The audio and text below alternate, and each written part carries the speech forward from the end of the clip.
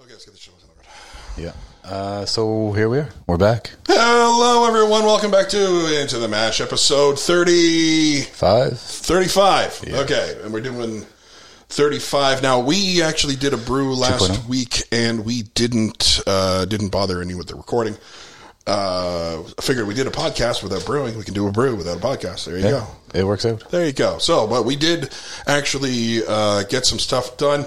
We did our Jazz in Your Pints cream ale. Not exactly a smooth brew, though. It's a little more cooked than we had planned. Well, we had to rebalance our levels. But excuse me. Ooh. Anyhow, we have a guest today. I figured it would be nice to bring somebody on, and he enjoys his sports ball stuff. So let's introduce him with some music, shall we?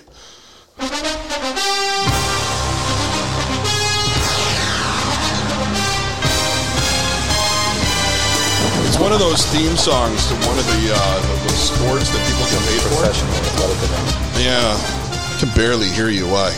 Are you not talking into the mic? Am I talking to the mic? I don't know what you're doing. Anyhow, Jason from school.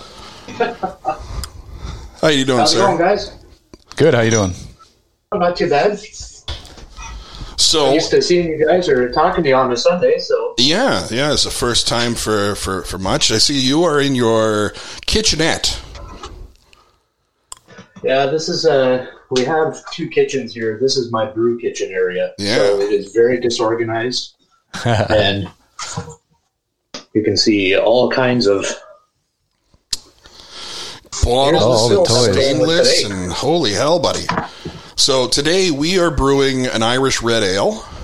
We've already got mash in, and we got about 25 minutes or so remaining on that before we have to sparge. What are you up to?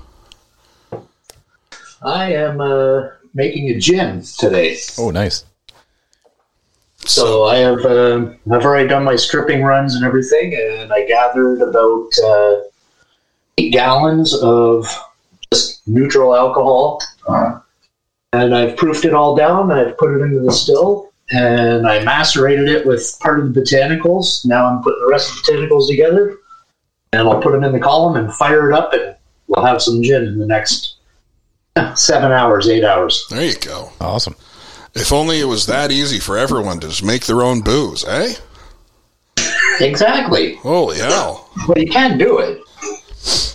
Like if you've got a Sunday to waste, essentially, you've got time to make alcohol. Well, and seeing as how I'm over in Ontario, I really got nothing to do today at all except sit around the house. Yes, you're locked down pretty good, aren't you? Yeah. Yeah, That province what a ball. is taking a beating, unfortunately. Yeah. So, Oh well. do you have anything to drink over there? Or are you Currently, you're driving dry today? I'm dry right now because it's 10 o'clock in the morning here as opposed to 11 where you are, and I haven't even had breakfast yet. So, Oh, well, we decided to tap a keg. that sounds like a wonderful idea. Yeah. However, this is our... What are you drinking? Well, it's our burnt burger. Oh, It's... and what kind of beer is that? well, it's a Bitburger clone. And then while we were cleaning up, we found some crusties underneath the false bottom that looked like they burned there. So it's like, oh, so that may have added to the flavor. So we're calling it Burnt Burger. And it's a Pilsner, and that's what's been sitting in my freezer forever, and we charged it with CO2 cartridges. Nice. Yeah, and for the most part, neither of us are pleased with it. So I guess that's not so good then. Yeah, we have a keg of Pilsner that tastes like garbage. Like, it's really nice though. Look how clear this is. Like, it turned out quite well. That's is that the one that we were discussing about your freezer and how to throw it in your bottle and whatnot? Or Yeah, originally we were going to So originally the plan was to do the whole thing in the Keezer. I've got one of those Inkbirds that control the temperature, and so we monitored the temperature from there. Went from primary to secondary, but then the secondary, the idea was, well, if we just do it in the keg, it takes up less space. But then I was having insane amount of problems with the keg. And so the idea was, okay, well, what if we were to add priming sugar at the secondary and just leave it there? And then, so unfortunately, that didn't happen, and I was having leaking issues, and so that's where I came to you, our resident pro brewer, and you walked me through the idea of just charging it with CO2. Yeah. So I bought this little regulator. I don't know if you can see it very well in this tiny little silver thing over here. Right. So it's a tiny little CO2 regulator that holds these 16-gram cylinders or cartridges. Right. Right. So you can play paintball and serve beer. Pretty much, yeah. So yeah, that thing, I plugged that in and we charged it up, and it took in 24-ish PSI. I don't know. It's Sean's eating like cereal. I'm still here. You mentioned breakfast and he ran off and came back with cereal. Anyhow, as long as he's got beer in the bowl, that's perfect. There you go. Yeah, grains upon grains, and keto grains. So anyhow, this regulator, we were able to charge up the beer. And now we're serving it at about 10 PSI-ish. And yeah, it's not a horrible system, right? Because I don't want to spend another $100 or so, because I'm not really building a Keezer right now. So this solved the CO2 problem that we were having. Hey, if it tastes good, it tastes good. That's just the way it is. Well, I think Sean is debating that. I'm wondering if the Brenta shoe just came through in the flavors. It doesn't taste like I think it should. Yeah. Was it supposed to be a Pilsner? It's supposed to be a Pilsner, which are a lagered Pilsner something or other. Yeah. I don't know. But again... Oh, you know what? Try it out for a little while longer. You never know. Yeah. Might grow on you. You're gonna drink that on me. I wanted to actually check the. That's what I was gravity. going to do. Was you're gonna check the gravity? Okay. Pour into the. Yeah, good luck with that. Do you want that bowl again, or? See, it still has some CO2 in it, so it's not completely shite. Anyhow, so on my drive over here today. Which is only about 15 minutes. I got to thinking about, because we've contemplated the idea of killing this show eventually and doing something more serious when it related to the brewery. And when it comes down to it, we need topics to talk about. We need content, right? And if we had some means of generational conversation. So have a pro brewer and an amateur brewer comparing notes. Checking out new gear, exposing new fandangled crap to the old dogs, getting their impression on certain things. Talking people through the ability to home brew or or who are new to the industry. It's a lot of noise. Yeah, Jason's making tons of noise. Sorry, I'm in the middle of trying to get all this together. And you're breaking up a little bit as you're talking there, but it's probably just because Discord is. Yeah, Discord is Discord. Well, it's floating. That's good. Yeah, so exactly. Still. Yeah, so I was just kind of. What did you finish out at with that? What? Sorry. Sorry, but I just saw him testing it out. So what did it finish at? I got to check. They got to lean in to check the number here. Sean can do it. It should be approximately 1.01. check under the head.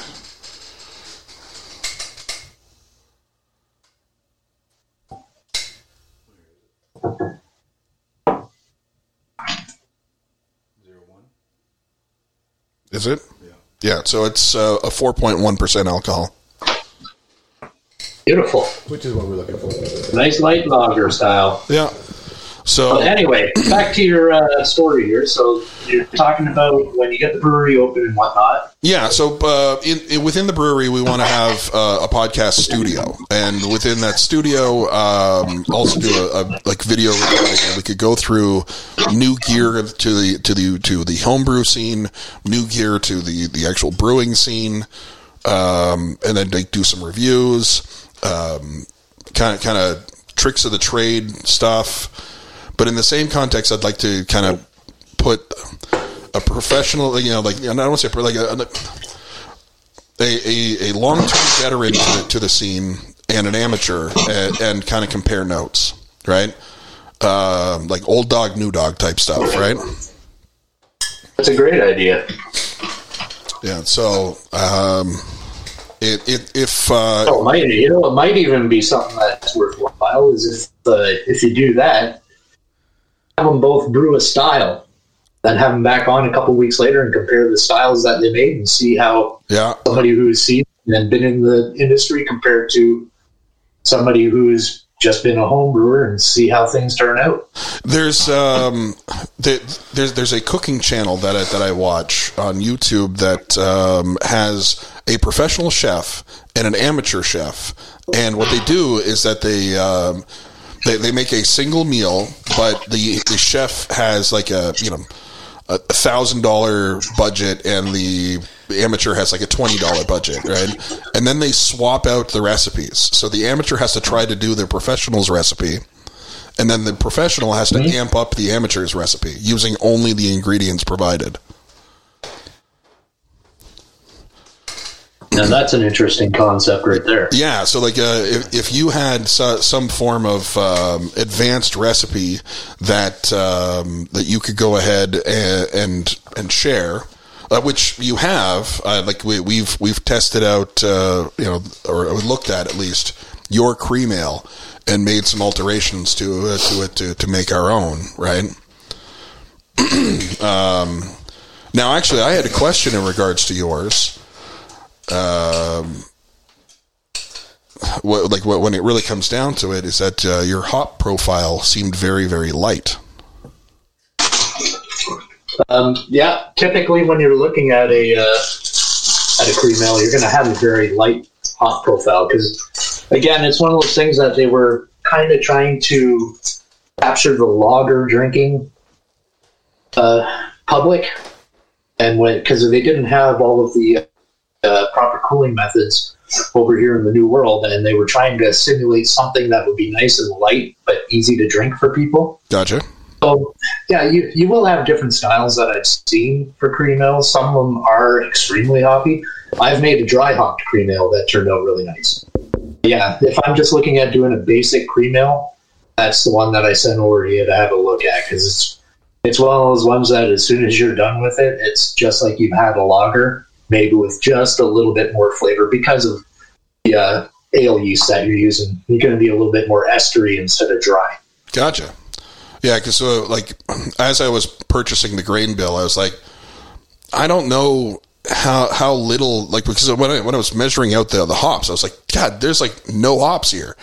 So I ended up buying more hops than I need, which we just have in the freezer at this point, because we ended up sticking to the original recipe and mimicking your hop input with a couple of different hops.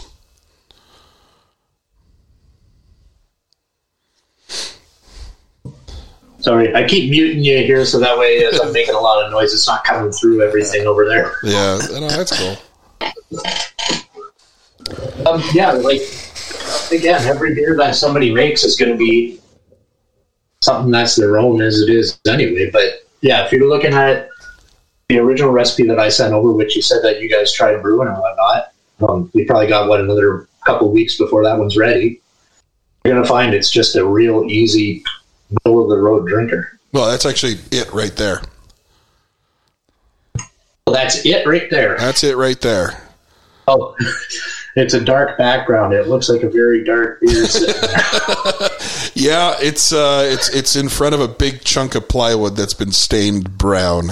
So it doesn't do much for the color profile from this distance. Plus, this camera and the lighting in this room doesn't really help either. But yeah, it's actually pretty nice. We were looking at it coming through the transfer tube, and it's quite straw color. And that's what it should be. So hopefully you guys enjoy it. It's beer. We're gonna enjoy it. Well, hey, if it's beer, you're gonna enjoy it. That's it. I don't know. We did have what was the one issue we had with the gravity? Okay, so what ended up happening is that we were too high of gravity. And I went online and tried to find the calculation to add add water to it and how much water to add to get to the gravity that I needed. And yes, I fucked up the calculation. I used the wrong ending volume that I needed, and we added a gallon of water too much. So we had to boil off that gallon.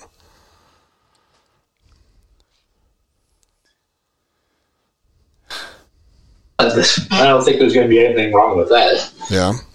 You know, your hop profile might change slightly, but it's not really going to affect it all that much. I'm wondering if it might have darkened the color of the beer, having an extra hour or two boiling, right? Yeah, that's where you're going to have your bit of a difference there. Also, yeah, since it was an extra hour, yeah, you're going to have a little bit of a different character to it because obviously your bittering and flavor hops have kind of exchanged spots, and you know what? You never know. We'll see how it comes out. Could be a happy accident. Could be the best beer that's ever happened in the world. You never know. Yeah, you don't know it until you drink it. Yeah, and then from there we it goes into bottles in 2 days, but I think Sean's in PEI again. Yes. So yes, I am. That's going to be another month or two. You're in PEI for another fucking month. Yeah. Jesus Christ. Hey. The guy leaves me. Doesn't even say When the sun goodbye. shines. I get no fucking cuddles. Jesus Christ, buddy. Where do your loyalties lie? Yeah, man. My bank account? Yeah, make hay while the sun shines, man. It's busy. It's not usually this busy in the winter, so we're making the most of it. Well, that's kind of nice. It's not the construction months, and it's a really good job. All the guys on site are pretty cool, easy to get along with, and they leave us alone. We got a forklift to do all our work. It's as far as scaffolding goes, it's as good as it gets out there right now. Oh, anyhow, so yes, we have an issue with class. And Jason and I have been talking. I think Jesse has piped in a little bit too of the order of the classes were not proper for us.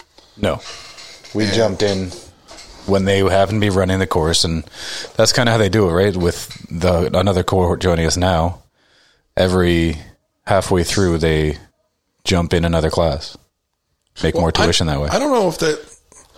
I don't think that's a normal thing. No? No, I think the mixing of cohorts is new. But yeah, if you look at the class that just joined ours, they're going to be out of sorts as well.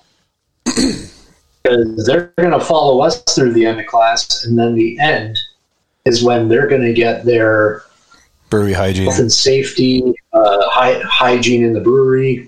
And when you look at the order of the classes, brewery hygiene should be right after the one we're taking right now. Yeah.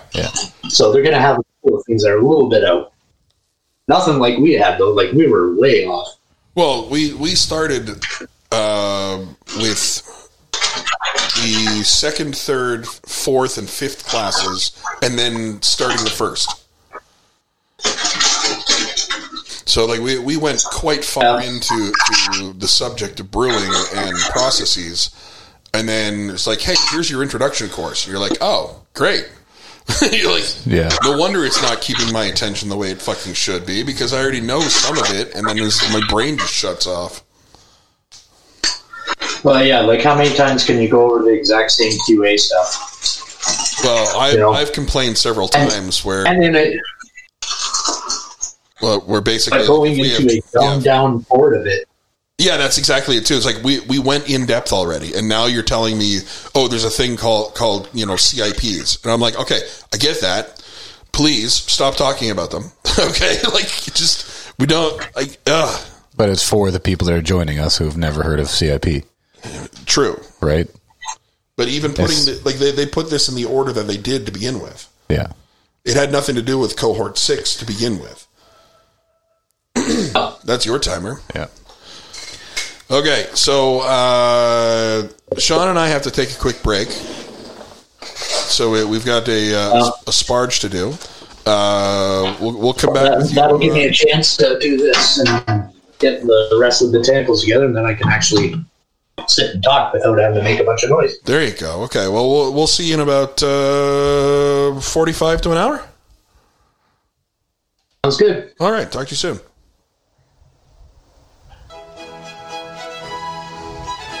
And now, another Cape Brettoner moment. Cecil! Yes, bye. Come on, my son. Go down, claim Smithsdale, Little Archie's. Yes, bye.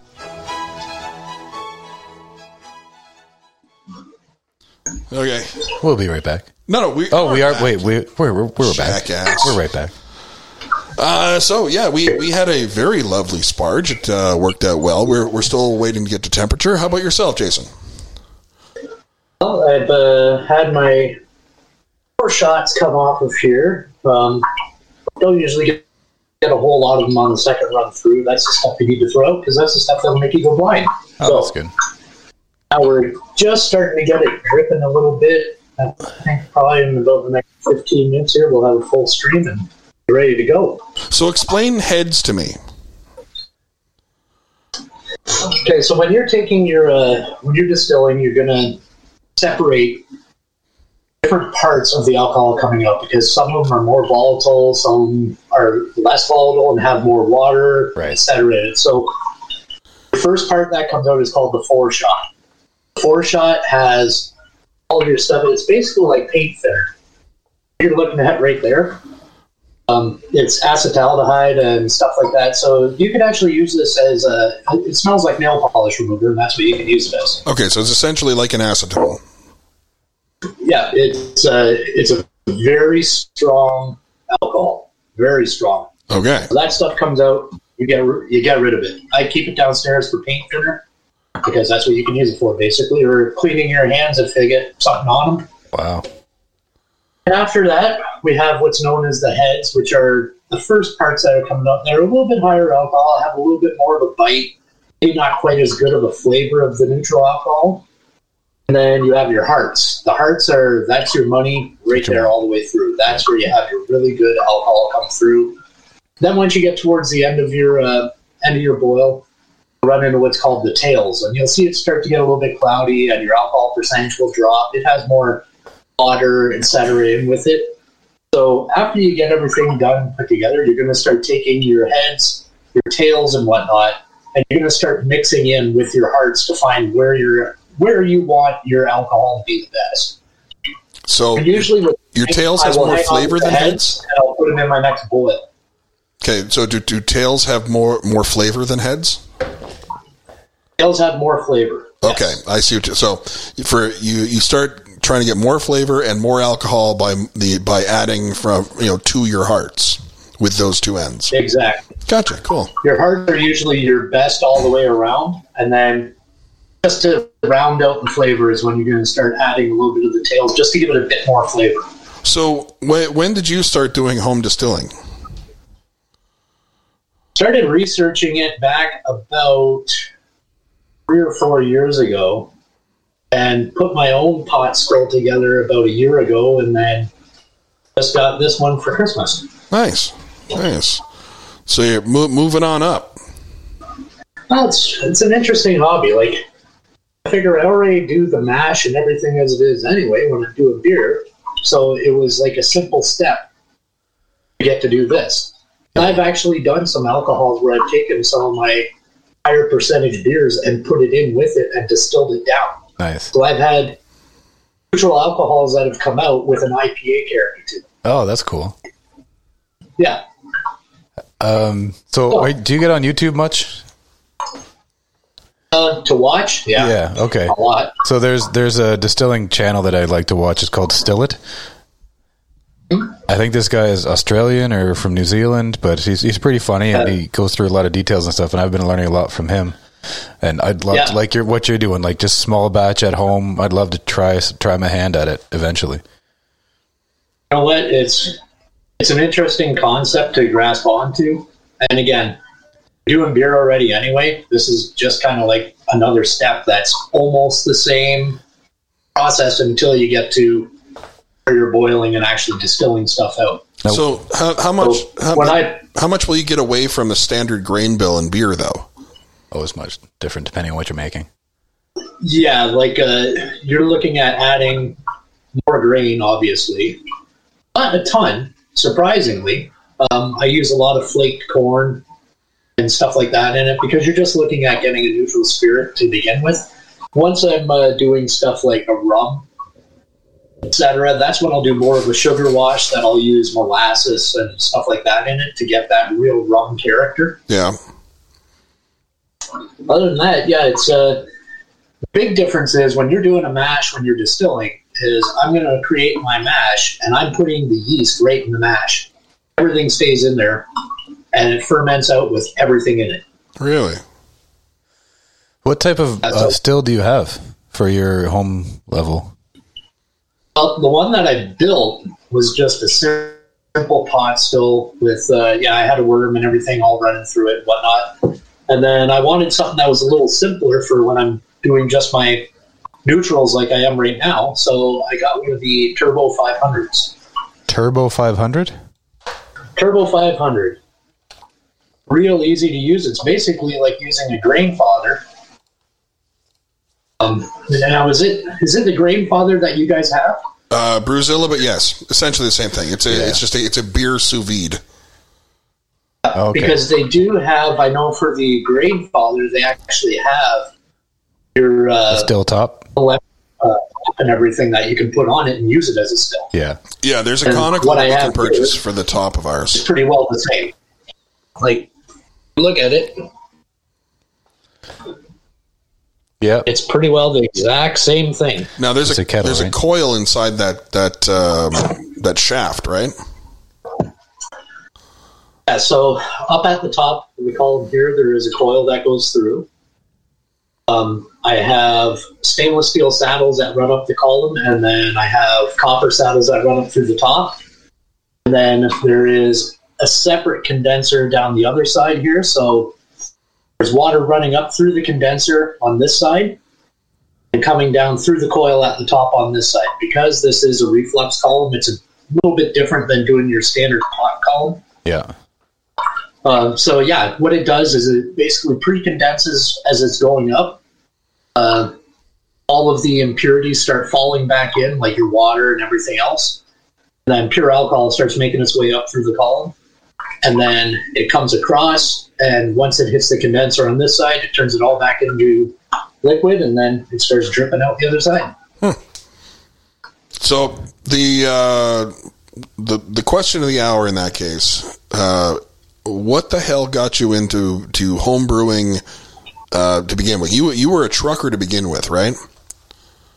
I was a trucker when I started home brewing. And so what got you into the concept of home brewing? Well, I always liked different craft beers, and going back that many years even, like one of my favorite beers back then was Muskoka Cream Ale. I used to drink it on a regular basis. It was getting towards Christmas the one year, and my wife said, "Oh, let's stop in at the wine shop. I want to see about making some wine for Christmas." We went in, and I saw all these. I remember my brother doing it way back in the day, where you just had that liquid malt extract in a can that you could get at a grocery store. You put it in with some water and some sugar, and there you go. You had beer. So she had a bunch of that there, and I started asking her questions about it. She goes, "Oh, you can get different flavors by this and this." So I bought a kit. Went home, started making it, and the first one, I was like, "This is absolutely terrible." I went back, bought another one, and it was terrible. And then I bought another one, and it was kind of pretty bad. And I was like, "I know there's got to be a better way to do this." So I started experimenting with using different sugars instead of just dextrose. I started using hops that I would throw in a bag and throw it in, and eventually things started changing in flavor. So I started researching more about doing all grain. And a friend of mine, Brian, had a homebrew shop that he ran out of his house up in Windsor. He lives down in Florida now, and I got a hold of him online, and that was how we met and became friends. And he had me over at his house. We did a brew together, and I said, "This is exactly what I want." So he set me up with my first batch. I came home. My wife came home from work and just about killed me because the entire house smelled like hops because it was an IPA that I was making. Nice. And it was being done on the stove. So the house was filled. Eventually, she learned to love the smell of hops and the taste of hoppy beer, but that was how it all started. And then from there, it just got refined into different things and researching more and more, reading up on stuff, and that's how it got me to where I am today. Well, you've actually taken it one step further in this case, and you're actually a pro brewer. I don't know if I'd call me a pro. You're a professional. You do it for a living. I get paid. Again, I don't know if I call it a pro. So you took the leap from trucker to brewer. I took the leap from trucker to, I went back into graphic design, which is what I did before I was a trucker. Okay. I had my own business for 5 or 6 years that I was running at that point. And then I started putting the business plan together to build my own brewery. And I sold off my business. And in the process of getting ready to sell my business off, somebody I know in town that has a restaurant who had their brew pub endorsement was only doing like 1 or 2 batches a month because they just didn't have the time to do it. Wow. And I would go in occasionally and bring in beers that I had made, and he asked if I wanted to come in and we do a brew with him, a collaborative. We did one, and it sold really well, and he said, "Hey, do you want to come back in again?" So I did, and I ran that one by myself without him there. And then when that one hit the taps, he got a hold of me and said, "It's selling really well. If you ever want to come in on, a weekend or whatever, I'd be glad to pay you to come and do this because we don't have time." I said, "Well, funny enough, I'm selling my business right now, and that's what I plan to do." So about 2 weeks later, I had an offer on my business, sold it off, and started brewing full-time after that. There you go. Awesome. That sounds like a lot of convenience for you, though. There's a lot of coincidence more than anything. Yeah. And it worked out well because you're getting more and more credibility in the industry and looking well, let's say you've made a name for yourself. I try to. I have a lot of different experimental beers that I go through, and I think that's one of the appeals that we've had at the brewery is we've got 3 breweries within a block of each other in town. And you look at the reviews that come back, I'll get decent reviews, but ours is a constant. I love the changing lineup that you have all the time. You have 12 taps, and I know that there's going to be these 4 that are always there, but I never know what else is going to be there. Yeah. And then people asking, "Are you bringing this one back? Oh, remember last year you made that one?" And it's a constant thing like that. So, it's helped build a lot as we go through, just for the simple fact of people recognize a beer, and it keeps them coming back just to try something else that's different. And people who may not be a big craft brew person, which there's a lot of them. We've had a lot in there. All I drink is Bud Light. All I drink is... And then it's like, "Well, here, try this." "Oh, well, I've never had a beer like that before." "Yeah, I'd like a pint of that." And then we'll try something else after that. The whole preconceived notion that people have of craft beer that don't like craft beer because their friend said, "Here, try this," and gave them like a double IPA. It's the only craft beer they had ever tried before. My father is very right much there. like that. Dad is a Bud Light Lime type of guy. Well, there you go. Yeah, and so we start talking about the the types of brews that we're making, and it kind of puts him off. The moment I said the word stout, he was like, "Oh, that Guinness stuff, it's like eating a steak," and I'm like, "No, it's not. It's so much better." It's, like, stouts are so much better than eating a steak. Actually, they're really good with a steak. That too. Actually, we have some feedback from a limey friend of mine out in Ontario. I sent out a bottle of our Russian Imperial Stout and a bottle of our Morning Brew. He has gotten back to me with the review on the Imperial Stout. He says it went absolutely beautiful with a charcuterie board of cheese and some French bread.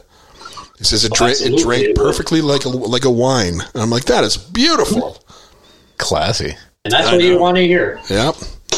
So he gave us absolutely wonderful praise on our Russian Imperial Stout. That's good news, and I love to hear that. Yeah. I hope that you guys make it out this way, because I'd really like to try some of those beers that I keep seeing you have in that class. Well, we're going to end up having to brew another one of those to get another stout, and that was a lot of. It was a lot of. It was boil LME over. in the. There's a lot of boil over. Yeah. Okay, give me a minute. I'm going to go grab a beer. I'll be right back. Sure, on, buddy. sure. So yeah, Man. yeah, Andy got back to me and said both he and Annie fucking loved it, and I was like, Awesome. that's awesome to hear. And What are their names? Andy and Annie. Andy and Annie. Yeah, like Raggedy Ann, Raggedy Ann Raggedy and Annie. Andy. Yeah. Cool. So yeah, he sent me the message, and he well, first off, he said, like, thank you for sending that out, and he also got the first bars of soap. I made new soap. For the record. For the record, I made new soap. It's just the Morning Brew soap. So I infused it with the soap Coffee grounds. has a bottle of Morning Brew in it, and it's got some coffee grounds, and it's got some spent grain. Nice. Exfoliant. I'm excited for that one. It's they're cut into bars. They're a lot bigger than the last ones, though. Oh, yeah. So they're approximately 2.5 by 2.5. Oh, yeah. Right, by Cubed. Yeah, by maybe an inch. Okay. So, yeah, it's bigger than the other cut, which is fine. But That's just based on the new form you have for it? Yeah, so for Christmas, I purchased myself a Christmas gift from Amanda. Allow myself to introduce myself. So that's the thing about Amanda and I. We don't really buy each other gifts. We're like, hey, what do I want? And then like it gets here. From you. It's from you. Thank you. We're trying to learn how to gift give or gift giving. We've never done it. Yeah. It never really mattered to us. If we Buy wanted yourself something for me. well, it's something Right. like that. But it's not even like we've tried buying gifts, and it's just far too difficult. And if we ever really wanted anything, we just buy it. Right? Yeah. So this whole gift giving thing is just easier. It's just like, hey, this is what I want. Buy yourself something along those same lines, or let's pick it out and we shop it together, right? But yeah, the ending result is I picked up a new mold, holds 42 ounces of soap and a cutting block. It's like a miter, A miter box. a miter box, but it's only got only square. Yeah. Is it a wire that goes down through? No, the soap? it's like a what are those? Like kitchen, Like a hacksaw blade? a kitchen knife. But it's like that wooden handle at the top, and it's just this flat blade. You've seen them with like people making bread. It's not hinged or anything. No, it's just I just slide that through. Oh, I got two of those. So it's a counter scraper. Yeah. Like Like essentially it. Okay. So like there's that, but I've got another one that's got like a bench scraper is what it's called. Corrugated kind of waviness to it, and I'm like, I'm never going to use that. Okay. And so that's what I got. The bench scraper is your cutter for the soap. Yeah. Cool. It's easy. Yeah. And as I mentioned in the chat, and I was hoping to get a little bit more praise out of this joke, but it's like soap making is an amazing hobby because it's so easy to clean up after yourself. You just response? Nobody. Nobody. Jason, I got the shaking of the head look in the chat channel. Well, that's the endless question, though, isn't it? Can soap get dirty? Can soap get dirty? But if you're making soap, you can't leave a mess. You can only leave it clean. Right. Like that's the only way you can't leave it dirty. Yeah. You can leave it a mess. You can leave shit everywhere. You can spray it all over the ceiling. Oh, you know the worst part about making soap is the smell of lye. It is so bad. Like sodium hydroxide? Oh, and then, what did you say about the brewery? It's like... Oh, wait till you get working in a brewery and your caustics all smell like that. Oh, it is nasty. Your what does? Yeah. Caustics. All of your caustics and stuff smell like that. So when you're looking at your... putting your head over top of a fermenter or whatever that you've just put a bunch of this stuff in, you're going to get a good whiff of that. Well, powdered brewery wash does not smell like that. You won't use powdered brewery wash when you get into production. Yeah. Guaranteed. That stuff is way too expensive. Well, not only that, but as good of a job as your typical caustic and your standard sanitizers. But because the way this recipe works for soap is that you just take you take about 30 ounces of oil, mixed 2 to 1 with coconut to olive oil. Oh yeah, how's that boil coming along? By the way, almost boiling. Who is this? King Kong Imperial Stout. What do we got? We are. Oh, I can even do 7.5. Hold on a second. I can give you. What's in the box? There you go. What's in the box? This is a Boschkung Brewing King Kong Imperial Stout coming in at 7.5%. Nice.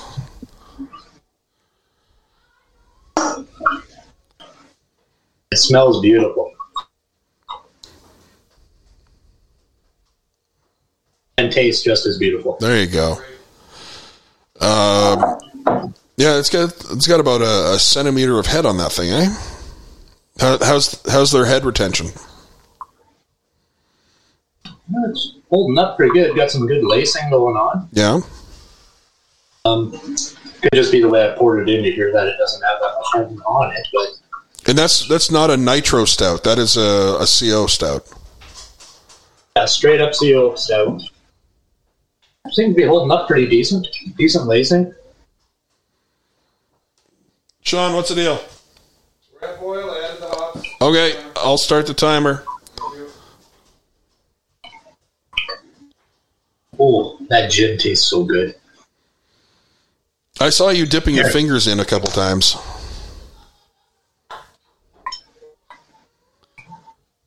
All right.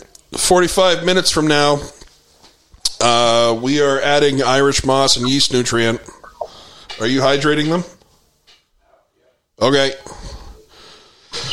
I'm sorry, did you say it was an Irish red that you're brewing today? Yeah, our IRA. I love Irish reds. That is actually one of the things that Sean and I will always agree upon, is there's always room for an IRA. So we do one at the brewery here. We do it as a nitro. So it comes out very much like a Kilkenny or a Boddington type of thing. Interesting. Very nice. People really seem to enjoy that one. But we only have one nitro tap, so part of the time it's the Irish red. It's called Suckin' Diesel. And the other part of the time it is the Sex Panther, which is a sweet porter. Is 60% of the time, does it work all the time? Every time. Oh, thank God. And then we also have the Scotch Ale, which is Down Into My Belly, so another Anchorman reference right there. Wow. Scotchy Scotch, Down Into My Belly. Yeah. One of our bartenders came up with both of those names. We have we have been looking into this nitro faucet, where it nitronizes nitro gases. It injects nitrogen into the fucking liquid just as you're pouring it. And they use those, I believe, for the nitro coffees and stuff. Normally coffee, but the company who sells this says that they can you can use any liquid you want, and it's just pulling nitrogen from the air. And we have a nitrogen engine at the brewery. Yeah. It's up in the back of the brewery. It has a big storage tank and whatnot. It pulls CO2 from our CO2 tank, brings it up there, and then it just grabs out of the air, filters it, makes nitrogen, and then I can set the amounts that I want to mix nitrogen to CO2 as I'm doing different beers. Yeah. So when I'm making the Sex Panther, I'll do a 75% nitrogen, 25% CO2 through the carb stone into the beer and have a full nitrogen all the way through, including the tap that we have, which pours at an 80% nitro and 20% CO2. Yeah, because from the sounds of it, I think Sean's dream is that we're going to end up with a couple of different styles of taps. I'd like to have a nitrogen tap so that we can do something along those lines. But he also would like to introduce a beer engine. We have one of those at the brewery as well. Now, and I have converted a couple of old Sankey kegs, cut off the bottom dip tube a little bit, okay. And I have converted it up to the old beer engine, which came out of an old pub that closed down in England that a friend of mine over here in the home brew club had. Oh, yeah? It's been sitting in my basement for 15 years, and I don't know what to do with it. I said, well, I'll give you about $150 for it. He said, perfect, sold. So we put it in at the brewery, and yeah, we have an old-time beer engine, and I do all kinds of different casks that we put on it. We do special Friday cask release and whatnot. We do that one time a month, then every other Sunday after that. So we do twice a month. Once it's on the Friday for everybody, and then the first Sunday of the month we have the Mug Club social event. Okay. Only open to Mug Club members, and we do a special cask release for that. Yeah, they go over quite well. we got looking into the idea of even reselling beer engines from our tap room store, right? Like we're gonna have a merch desk, obviously, so like where we sell shirts and hats and memorabilia. But the idea of selling a beer engine so that we could actually sell our beer in boxes. Engines aren't cheap though. No, it would be if somebody would prefer to purchase our beer for for their own beer engine, right? Then we can go ahead and sell it in a box, and then this makes a little bit more sense. Oh, what's in the box? But at this point, we're really only kind of like just fluttering over the idea of being able to sell a beer engine to somebody. Oh, you know what? It's not a bad idea to keep one around just in case. If you find that it's something that people inquire about, why not? Well, how often do you swap out the casked ale that's in that beer engine? The cask ale, usually when we release it, it's gone that day. No, I mean like the style of ale that's coming out of it. There is that only the one that comes out of that beer engine?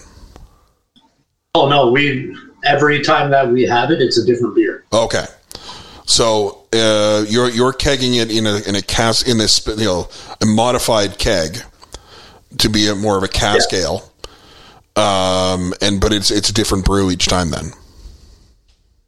So I might take like our standard golden ale.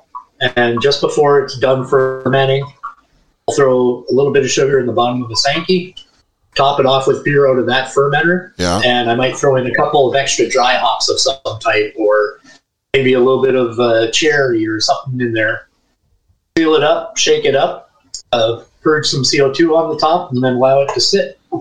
Within a couple of weeks, you've got a perfectly carbonated beer. I'll go along and pull the pressure relief valve a few times just so it doesn't get over-carbonated.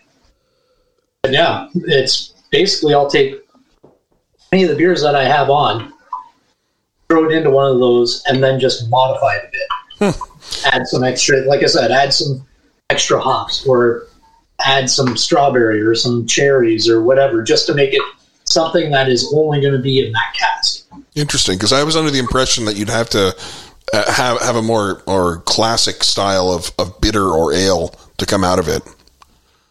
You can do anything you want out of any kind. Like, we've done a milkshake IPA out of a nitro tap. So, like, it's basically experimentation is the thing that people really love and look for. You know, they love their standard beers. I love an IPA. I love a ale, a lager, whatever. If they see, you know what, I like a lager, but what's this one that's this hot lager with raspberry?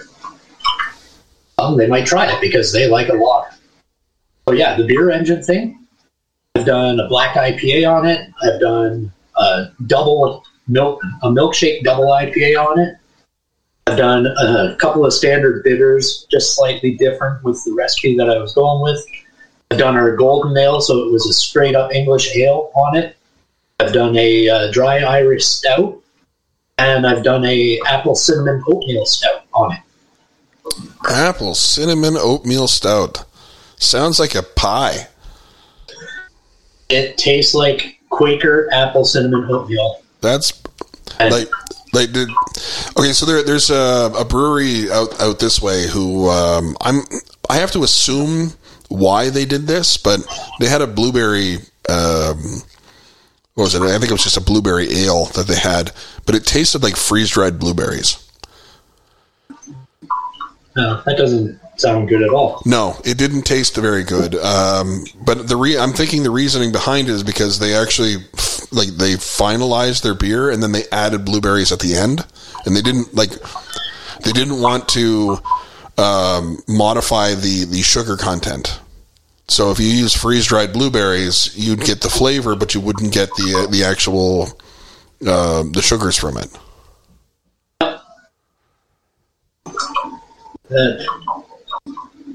That's not the way that I would do it. But again, it's all experimentation. Like, yeah, but see if it works. If it doesn't, well, you don't do it next time. Yeah, and that's the thing is I give him credit for trying to come up with a blueberry ale, but this definitely wasn't the way to do it because all I tasted was the freeze dry. Yeah, that's not good. If I'm doing something with blueberry, I'm usually adding a bunch of it to the boil. You know, a lot of it's going to ferment out. And then I'm going to take and I'm going to run some blueberries through a blender or whatever, throw it in a hop straining bag, throw it in for secondary. So, can you walk me through that process in a professional brewery of how to do finings? Because I don't fully understand going from the fermenter to the bright tank without a secondary system in place. So a majority of the breweries, well, I won't even say the majority of the breweries, it's 50-50 anymore. They'll run a filter through from one to the other, or they'll just straight up run it from your racking port over to the bright, because the majority of your solids and everything have already settled out. So once you run it through your racking port to get it over there, those last few solids, once it chills down, you're going to go to the bottom and settle, and you're only looking at having a very small, minuscule amount covering the bottom. So that's basically all that it is. You don't need a fining agent going from one to the other because the majority of it is settled out already. And then when you're going into your bright, you're either going to run your filter or you're going to run it over just as is. It'll be slightly hazy. You're not going to have to worry about it all that much. With the way that you're drawing off of the tank, there's not going to be hardly anything settled out on the bottom. Yeah. Now, I guess I'm also going to end up learning a lot when I go to an actual brewery and doing my internship, right? Oh, absolutely you will. Yeah. It'll be night and day. Night and day for, well, okay, the process is basically the same as what you're doing now. A few differences aside. you're just looking at a way bigger scale. So it's going to be night and day when you look at it. And don't get intimidated by looking at the equipment. Realize that, oh, okay, well, my pot's this big. That one's just that big. Yeah, and some of that, at the beginnings, I can fully understand. But like looking at this fur monster over here, this is an inverted. It's basically a carboy with a big fat mouth on it, right? Yep. So in a conical fermenter, essentially the exact opposite of this, all the sediment falls down into the conical, which helps kind of direct it to fish it out. Okay, I get that concept. Exactly. But right now what we're doing in here is if we were to dry hop, it would go in for the first one, then we'd transfer from that to another unit, and then we'd do our secondary in another unit. If we're doing any dry hopping in that one, then that also takes place. But then you have the concept of a bright tank, which really all I understand for a bright tank is that it's the last place to go. Lets everything settle out, and then you throw your carbon dioxide stone in it, right? So basically, what you're looking at is how at the brewery that I work at, we have unit tank. What unit tanks are is it's a fermenter and a bright tank that you can use it as. Helps save space. So they will have an operating pressure of 15 pounds. So I can carbonate right inside them, whereas your typical fermenter would have less than that. So when mine's fermented out, I will start to cold crash it. And when it gets down to about 40 degrees Fahrenheit, I will open up the bottom valve and I'll drain off a bunch of the yeast and whatnot, close it back up, allow it to finish chilling down, which will get it down to about 34 degrees Fahrenheit, 36, somewhere in there. Now it's cleared out pretty well. I can choose to open that up and drop off the rest of the yeast that's held at the bottom, but where my racking port is above that. You have your bottom valve that's here, my racking port is up here. So when I do my first drain, everything that's from here down is gone out. Yeah. You've collected whatever you want to reuse the yeast. Everything else has gone down the drain. It's gone. Now, after I do my chill down, everything's going to be down below this racking arm. So at that point, I can draw off the top without worrying about pulling sediment up off the bottom. When I'm doing dry hopping, it's the same thing inside that fermenter. You have your hop port that you'll add all your hops inside a stock, put it down in, allow it to dry hop. Once it's done, things come out, and your CO2 is on, and off you go. Are you using a cotton or a nylon sock for dry hopping? It's a nylon sock that we have. You can get them from BSG. They have a bunch of different ones up there. Yeah, we've got a couple of different. We have so our first ones were cotton, and I found that they were breaking down too quickly. Yeah, like the muslin bags and stuff like that. Yeah. Those ones. Yeah, they do break. It's only you might as well be using cheesecloth. Pretty much, yeah. The holes in it just massively opened up, and then you just like crap everywhere, and it's like, well, why do I even have a bag? What's the point? Like, Exactly. I'm wasting my time here. So we've invested in more nylon bags and whatnot. Even for our Vorloffing and recirculation, we will Vorloff into a bag to hopefully catch more of the grain. So when it really comes down to it, the brewing process is simple, very, very fucking simple. Yeah, and pretty well. And you're saying that it actually doesn't get any more complex, just more layers, or is it? Yeah, I guess that's what you'd call it, more layers. When you look at it, go from brewing in a jug this big, which I've done. There's these your beer or whatever, but there used to be one around here called the beer market. They would sell you this little bag of grains, and then you get one of these, and it had a little fermenter screw on top. Yeah, and that's it. And you'd end up with what is that? 1 gallon of beer in that case. Yeah, it was a 1 gallon thing. And look at that, and then look at your 25 liter that you're doing. The process that you're going through again. move up to a 10 gallon. Now you're doing the exact same process. It's just basically growing. But the only other thing that you need to realize is your hop utilization, yeast, etc., those are going to change. You can't just take a 5 gallon batch and go, okay, now I'm brewing 100 gallons, so I just multiply that by 20, and here we are. No, it doesn't work that way. You don't need 20 times the that yeast. you have to work out. How do you like? How are you not supposed to use 20 times the yeast? Come on, man. It's basically just liquid bread you're pouring in there. So something like that. But if people don't know, they might think that, oh yeah, well, you just go from one to the other to the other. Once you get past a certain point, once you get past, like, I want to say it's 2 barrels. I can't remember the exact one. But once you get past a certain point, your hop utilization will change too. So, like, if I'm using 1 ounce of hops in this 5 gallon, now I'm going up to 5 barrels. I'm not going to multiply that. And, I'm not going to use 1 ounce times 30 into this one. About 30 ounces that are going in here. Hop utilization is going to go up. Your alpha acids and everything are going to change depending on what you're making. So now instead of 30 ounces of hops, I'm using 20.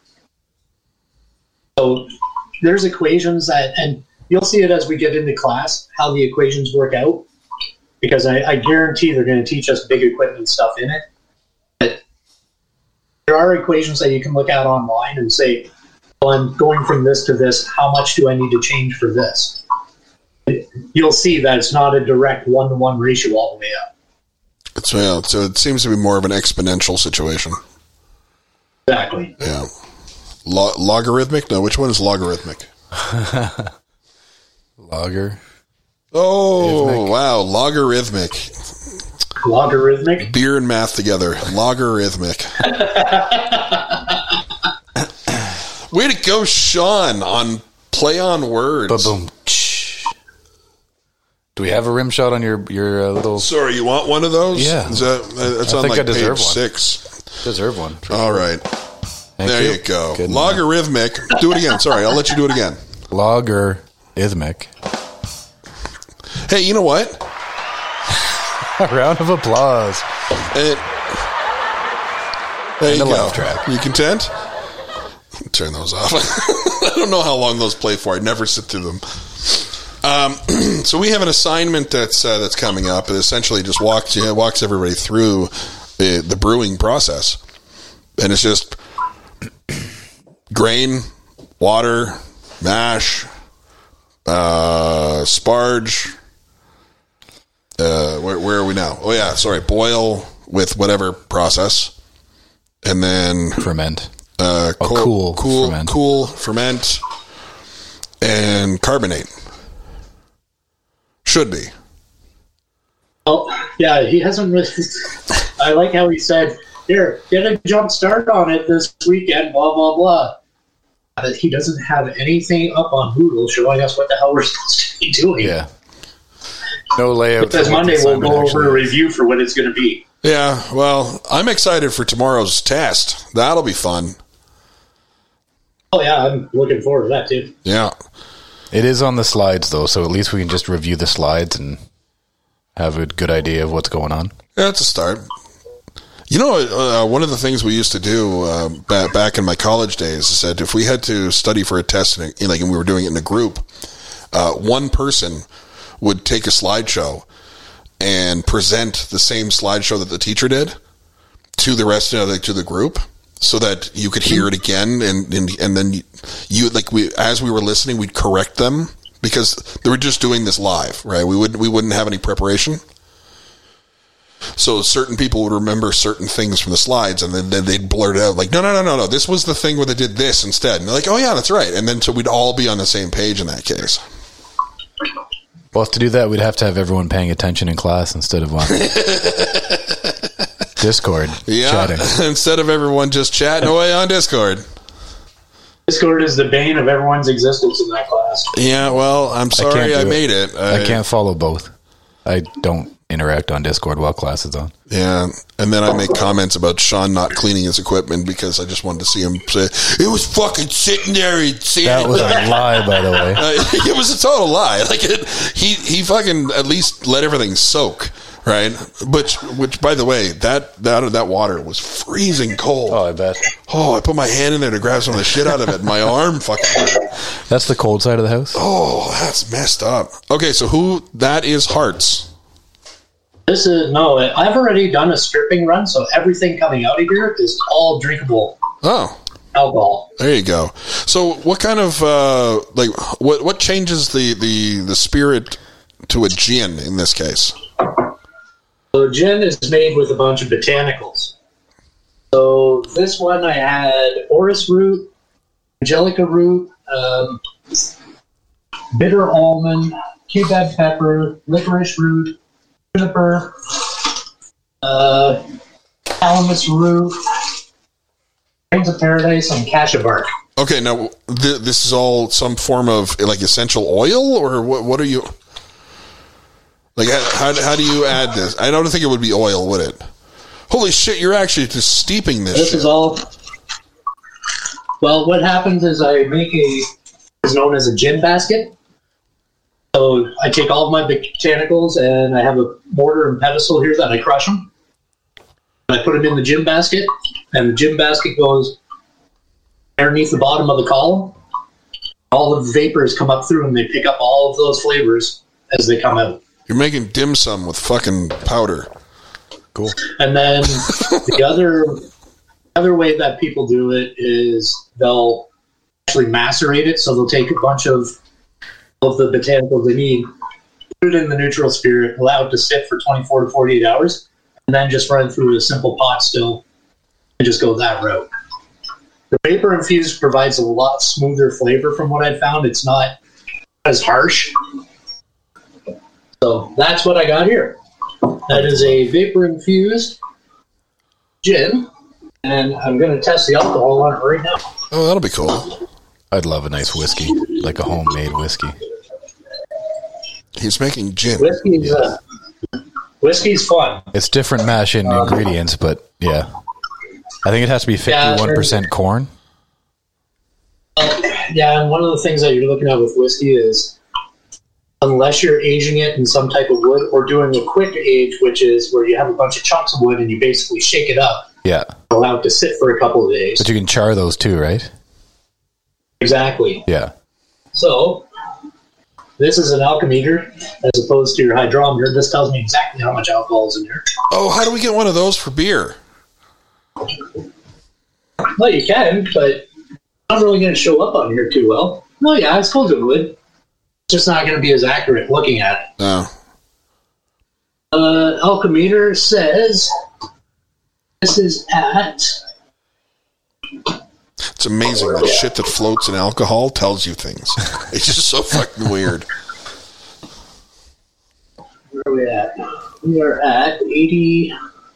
So we're at, looks like 88% alcohol. Wow. So if you wanted to make that a 40%, are you just watering it down? Yeah, what you're doing is you're taking either distilled water or my go-to is RO water, yeah. And you proof it down to whatever you need. So that's what proofing is. So right now, this at 88% alcohol is 176 proof. Alcohol proof is double of whatever your alcohol percentage is. Okay. So I want to bring this down to about 40% alcohol, 80 proof. That's what your typical gin is, 40 to 50%. Right. So I'll take my RO water after I get everything collected, and I'll proof it down to that. Would you take your reverse osmosis water and steep any more of the botanicals before adding it into this? I wouldn't, just because it'll provide off colors and cloudiness. Gotcha. Okay, so that's why you would put it in the neutral spirit before and then distill it just to get rid of all of that. Gotcha. Okay. So I do a combination method here, which is basically like Bombay Sapphire does. So they'll take their botanicals and they put part of them into the distiller and allow it to sit for 24 to 48 hours in the neutral spirit. Then they draw those out, and then they put the column in, and they vapor infuse as well. So it gives you kind of a double zap of things that are going on. The way they do it, they combine the two. So they'll do one way and one the other. Me, I just do it all in one at the same time. Yeah. So that's that. That's a pretty interesting process. Maybe one day we'll Get the have still top for the Bruzilla. Well, I'm not even just thinking that, but Jason's taking his social networking pictures now of his alcohol. That's right. Facebook shots. So here's the thing. So we are going to be, like, as it stands right now, we are going to be in Ontario in some form. For Lab Week. Yeah, for Lab Week, right? Now, we're going to have class, I'm going to assume, an hour a day. Like, maybe 3 hours, right? Yeah, I have no idea what they plan to do with that, because we're going to have the forklift part of it. I'd expect to be working at heights, all that stuff. So who knows? Yeah. Well, this is the thing. Is like, I don't assume that it's going to be any different than our standard class workload. Yeah, like our standard workload should be the same. Well, you know what though, with practical training, it might be there for 4 or 6 hours so that they can do. Here's all the stuff that you need to go through, because I know I've done forklift training and whatnot here. It was, I think, a 4-hour course doing that. Well, I thought we had to get our forklift shit and all that stuff done before going there. Forklift, you need a practical part, though. Oh. Well. I'm not really sure what's going on anymore, because from what I thought I understood was that we had to have confined spaces and forklift done before going down there, and then we had we were given working at heights while we were there. Maybe I'll email. We'll have to figure it out, yeah. Because I haven't done that other stuff yet. No, and I actually just found a place nearby us out here in Nova Scotia that provides that training, and I have to figure out how much it's going to cost me. Maybe we share that with Michael too. Oh yes, I've got mine, but yeah, I wonder if their lab week is the same as ours. It'll be interesting to know if their lab week is at the pump. I think so. I'm gonna go check on that. Their lab week is the same as ours. Yeah. Yeah. Where are we in our timer, by the way? Oh, we're only halfway, or 30 minutes in. Sorry. Yeah. So, like I said before, and we did this today, is that Sean and I do the podcast in between brewing, because we tried to do an episode once where we rented a bunch of equipment where we had like lav mics, and we were trying to brew at the same time as podcast. Like, so much? It was a lot of stuff to do, because we were like just trying to keep up on doing what we were doing, but we still had the downtime, right? So while it's boiling, we're not doing anything.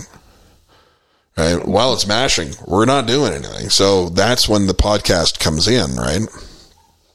And makes sense. Yeah, it'll be interesting for when we go into the future, because we're not going to be brewing while we do our podcasts. Those will be written and like there'll almost be a script, so that Sean has something to say for once, right? Like. No, mind you, this empty chair that's here, because he's off in the other room checking in on the on the Bruzilla, but Sean doesn't say much, and so like I'm going to end up having to write scripts for this guy, so that he has something to say when he goes on air. I'll chime in with a but now and then. There you go. But I have a button for that. I don't need you. I have that. You've been replaced by a robot. But I gotta go grab my charger, otherwise my laptop's gonna die. I'll be right back. oh, that's always fun. But as I was telling him, the idea behind the podcast studio, we're not going to be brewing while we're doing that. Not It's likely. going to be downtime. Yeah. So we'll come up with some time between the two of us. Like we'll say, like, hey, you know what? We don't have something in the kettle right now, so let's fucking do whatever we want, right? We'll end up doing an episode, but that means I'm going to have to do some like pre-episode writing. Potentially, or guest people on the podcast. Or, Yeah. Well, so some of the things that I'd like to do, like it was, and I don't remember if you were sitting here during the conversation, was that we would have we would do some gadgets and whatnot. Oh yeah, Right. Different homebrew stuff. And Yeah, like Plus and minus. something that's new to the homebrew scene, something that's new to the brewing scene, or we'll do like a breakdown on either some software that's there, or whatever it happens to be, right? And so we'd have to do a little bit of research and have a script for that because we're going to be recording it. Sure. Right. And whenever it comes to our podcast, we've always been under the rule that whatever is said is said. So if I'm wrong when I say something, I'm wrong forever.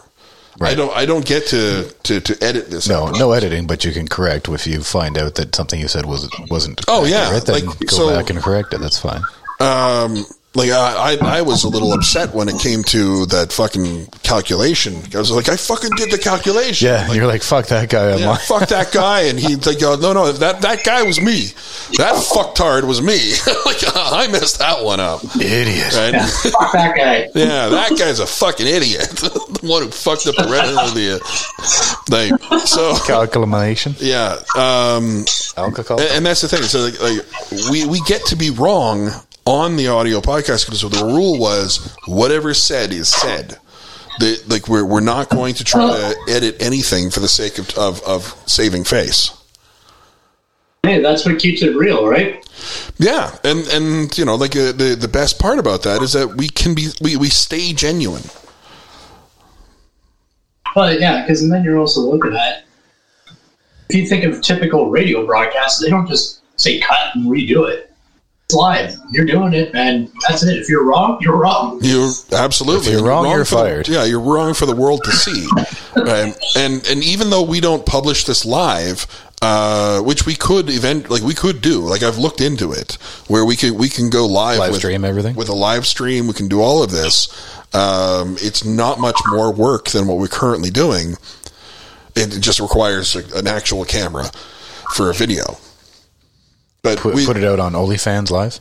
OnlyFans could work, or we can do Twitch TV. Yeah. See, the thing with OnlyFans is that they don't censor the videos that are on their site.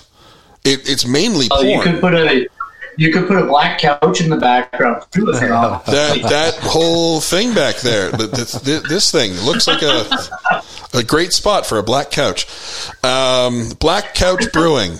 Perfect. Wow. Black Couch Brewing. Currently holding interviews. Currently, yes. Now hiring. Interview process. See? And it all comes back to stiff socks. Wait. Now hiring at Black Couch Brewing. Interview process is long and hard. Even your pints. Yeah. All right. Black Couch Brewing it is. Mm-hmm. It is decided. Sold. Favorite. Yeah. So where were we with names though? We're back to not having a name. Why don't you just call yourselves No Name? No Name Brewing. We have like a yellow background with white text? I don't think. No, there's just black text. Gammon Grove. Gammon. I don't know if people. I don't know about gammon.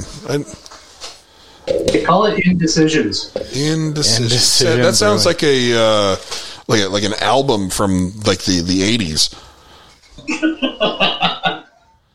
Maybe it is. The Murphy Wood Experience. Like a Fleetwood Mac release would be Indecisions.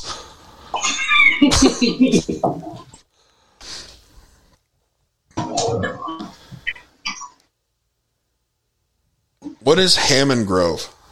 Hammond Grove? Yeah, Hammond Grove Park. Yeah, what is Yuba County? Yuba County? Sounds weird. I don't like it. It sounds weird.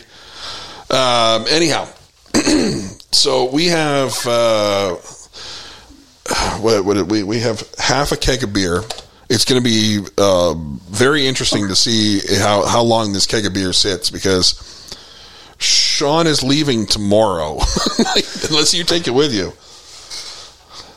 No, it's just CO2 in there, right? You can leave it.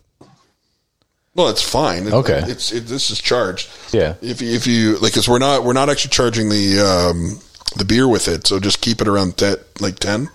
Yeah. On the PSI level, and it should be fine. Cool. But yeah, what is gammon? What does it mean?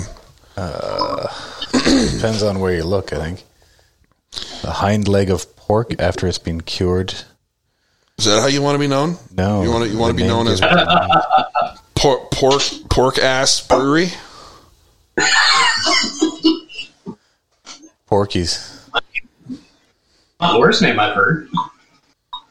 I think Porky's is probably taken. So, okay, somebody told me what's happening right now on Facebook video, okay? It said if you do a search on Facebook video for a single letter, you can do it for any letter of the alphabet, the videos that are coming up are a little more mature than they should be for Facebook. So are you gonna try this right now? No, I did it this morning. I went through the entire alphabet. Oh, yeah? Now, I made a joke about it before testing it out, right? So they're saying here, if you go to Facebook video search, it all leads back to some sort of porn. Really? And then my joke was, and to think I've been using Pornhub like a moron. And then I actually tried it. And It's true. there's a lot of horse sex on Facebook video right now. What? So I typed A. Yep. To type X, you're gonna get a result about a dog and a sexy girl, but it looks like a jungle cat. So go click on videos. Where's that? Down videos. I don't see that. Wow. Oh yeah, dog and sexy girl number 10. Yeah, that's the one that I found this morning, and then I was like, that's fucking weird, because it looks like the animal's face is between her legs, and I'm like, I'm not clicking on that. I don't care to look at whatever that is. Anyhow, Why is this on Facebook? I don't know what's going on, but if you go, I guess if you click on one of the videos, the safer ones, look, there's more horse sex. Like, it's just filled with fucking horse sex. It's fucking weird. Gross.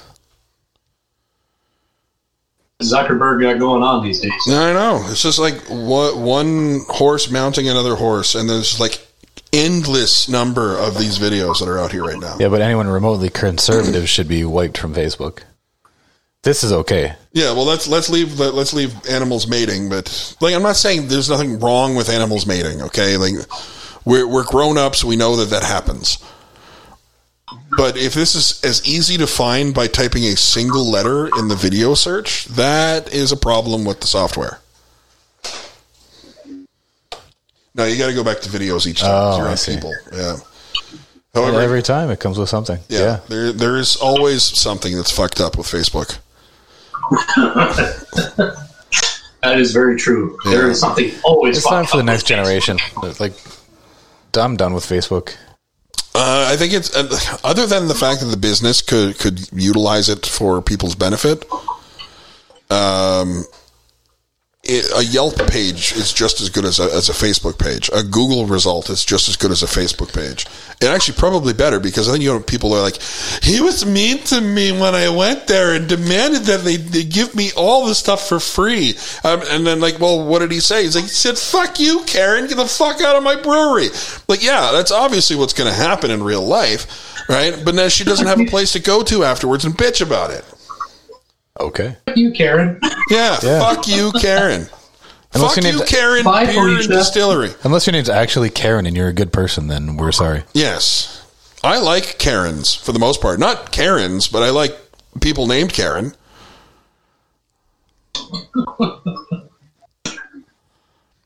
I actually know someone whose mom's name is Karen, and she's a lovely woman. And I pity the fact that her name is Karen because it got soiled by Karens. You pity the fool? Pity the foo.